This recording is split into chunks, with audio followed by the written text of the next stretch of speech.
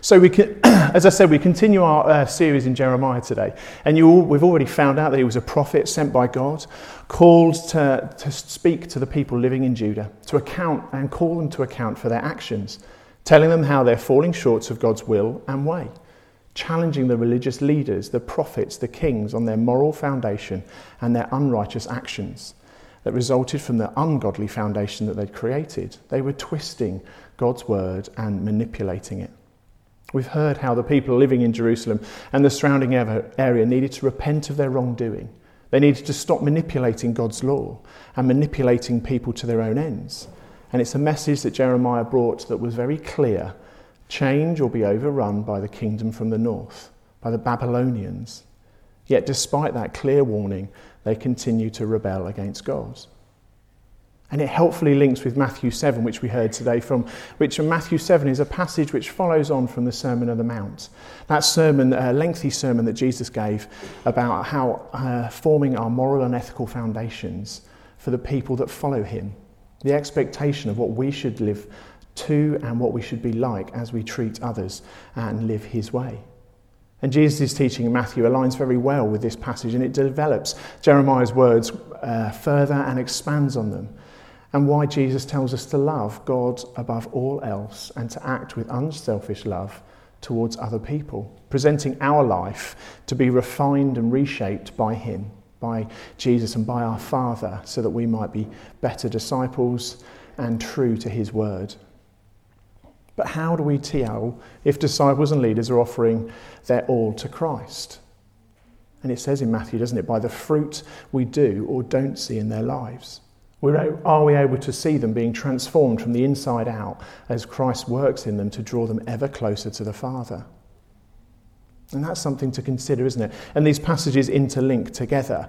And it talks about false hope. So, for example, have you ever received something you've ordered? You've looked at it online, you've ordered it, and it looks fantastic. And it's this great big new, for me, it would probably be a Lego model, huge, great big thing.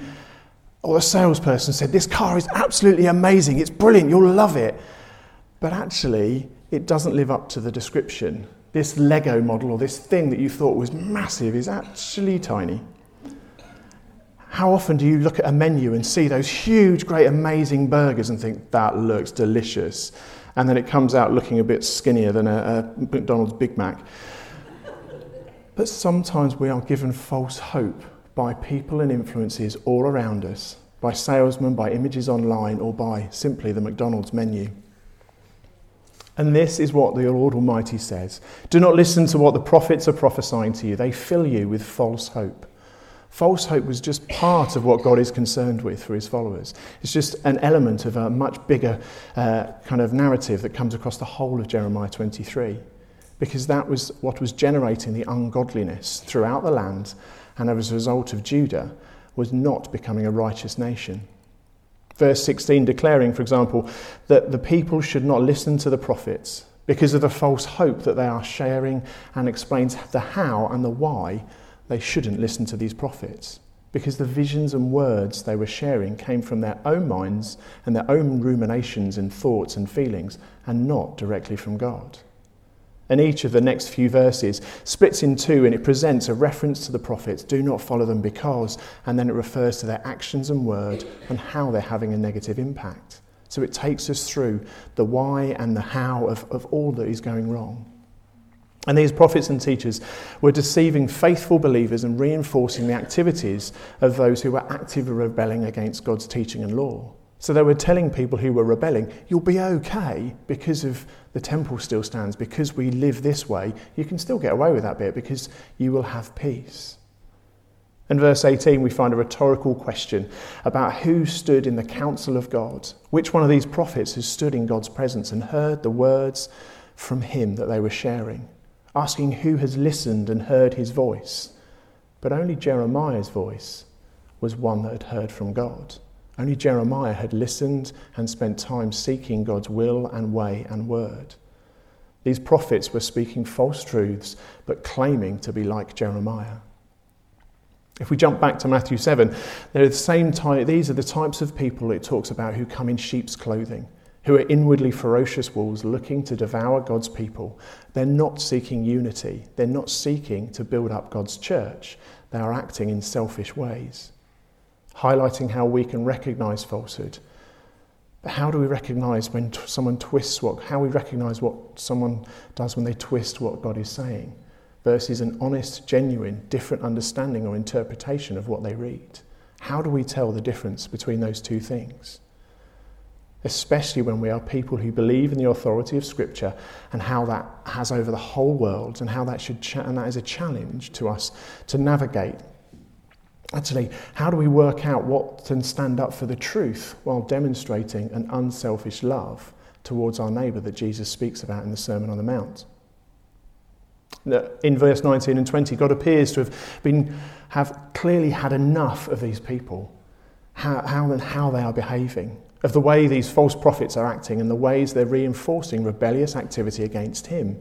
And then he goes on to sum up much of what he's all just said about them and to them, reiterating that he did not send these prophets. He hasn't spoken to them, but they run with their message, prophesying to the people in inaccurate things that do not come from God.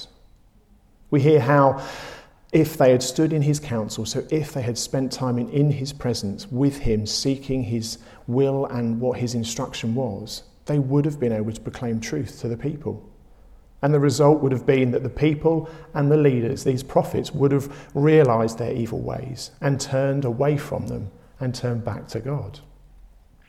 So a true prophet, leader or disciple is one who first stands in Yahweh's counsel, spends time in God's presence so that they can listen to God. They can look up and look around to see what is going on, see where he's at work already. Only then are they able to proclaim humbly and confidently what they've seen or heard God say or do, so that people might turn from their sinful ways and turn back to God. And as the passage goes on in verses 23 and 24, it speaks of who Yahweh is, the person of God, who is God. It highlights to the reader that God is both nearby and far off, giving the answer to a rhetorical question as actually, yes, God is everywhere.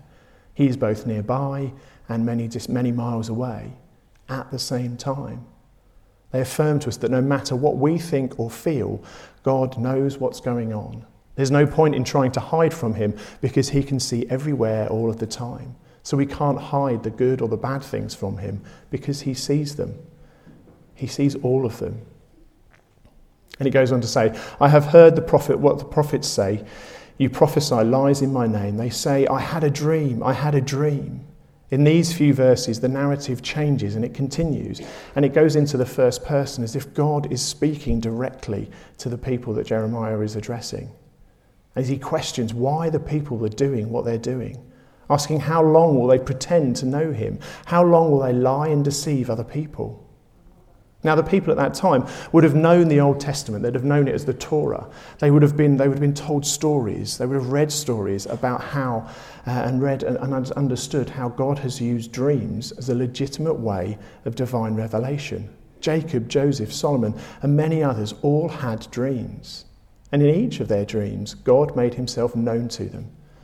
And the accusations against these false prophets is that they are wrongly proclaiming that they have heard from God in a dream. They haven't.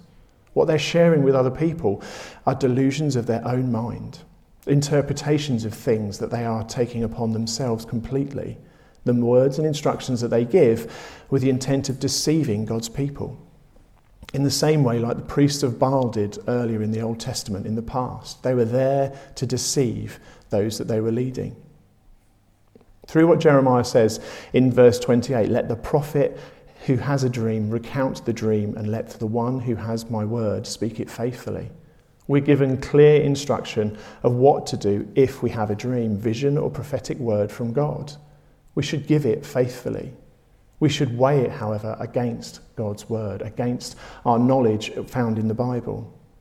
And the reference to straw and grain tells us that grain equates to the word of God, something that should be kept and used to feed the people of God, something that we should spend time with, we should refine our understanding of. But straw is a waste product, something of little use to sustain people. Therefore, anything we believe to be from God must be weighed against the Bible. We must decide, and through considerate sort of conversation with people that are scholars or people that know a bit more about the Bible or wise Christians, we must consult with them. And anything we believe must weigh against the Bible. We need to decide, is it food to help us build up the body of the church or a waste product that is thrown to the side at harvest? So how do we do that today? By receiving what God has said and sharing it humbly and openly, so that it can be prayerfully considered and weighed against the Bible's teaching. And often, God speaks through multiple ways when he's trying to get through to us. Ever had those moments where you think something is from God and then something happens again that links to that thing, and then again and again and again? It's likely God speaking to us through the Spirit, through other things and people around us. It highlights the connection again that we have with Matthew 7. How we discern between falsehood and truth. It is by the fruit we see in a person's life, by the fruit we see in their discipleship, their leadership or their ministry. That's how we know whether it's a false or a true prophet, a false or a true teacher. And in the final few verses, God's judgment is given. And then on the verses to follow that we didn't hear, 33 to 40, follow on and give further clarity to that judgment. He is bestowing his judgment on his people, making it ultra clear. He makes it so clear in this passage of what he is against and what is not right. God is against those who steal words from him or other people, claiming that it comes from them. He's against those who lead his people astray, they lead his people away from him, using words or actions that they declare are from him. God is against those who declare false dreams and use them to manipulate people for their own ends. So he is clear about false prophets. He is clear about how we should use his word and how we should use things that we think are from God. So what does it mean for us today in a world that has multiple platforms and places for people to give false witness and influence? We live in a world where truth is often seen as a personal thing. My truth is mine, yours is yours. There is a perception out there that there are no universal truths like we find in the Bible. Jeremiah 23, its message is that the people that follow God should be righteous in their words and actions. They should be on guard against those amongst them who are giving fake news about God, misguiding and misdirecting people of God through clever lies and false prophecy and testimony. So actually, today in our world that we live in, which often seems so conflicted and confused about all kinds of things, in many ways is similar to the one in Jeremiah. And I'm sure similar to other places throughout history. We have an advantage though. We have Jesus and the teaching we find in the Bible to help us navigate that confused and conflicted world. God is clear. We must measure all teaching, prophecy, and our leaders' words against his words. All of them. That's the whole Bible. We can't just pick the bits that support our own perspective. We have to look at the whole of Scripture, the whole of God's story when we interpret parts of Scripture or things that people are saying. That means in a world of multiple influences competing for our attention and effort, we have a difficult decision to make. We have to speak truth when it might be tough. And we also have to love those who would rather cross over the road and avoid. That might mean stepping back sometimes and actually listening to what God is doing around us and saying to us through his word and through trusted advisors. Simple, isn't it? Amen. Just take a moment to pray. Just consider exactly what I've said about actually the tough decision that it is to speak truth, to love a person that is to us unlovable. Just consider for a moment the false influences that we encounter. Consider how you're called to represent God's truth in the world. And most importantly, how you're making space to listen and seek guidance from God.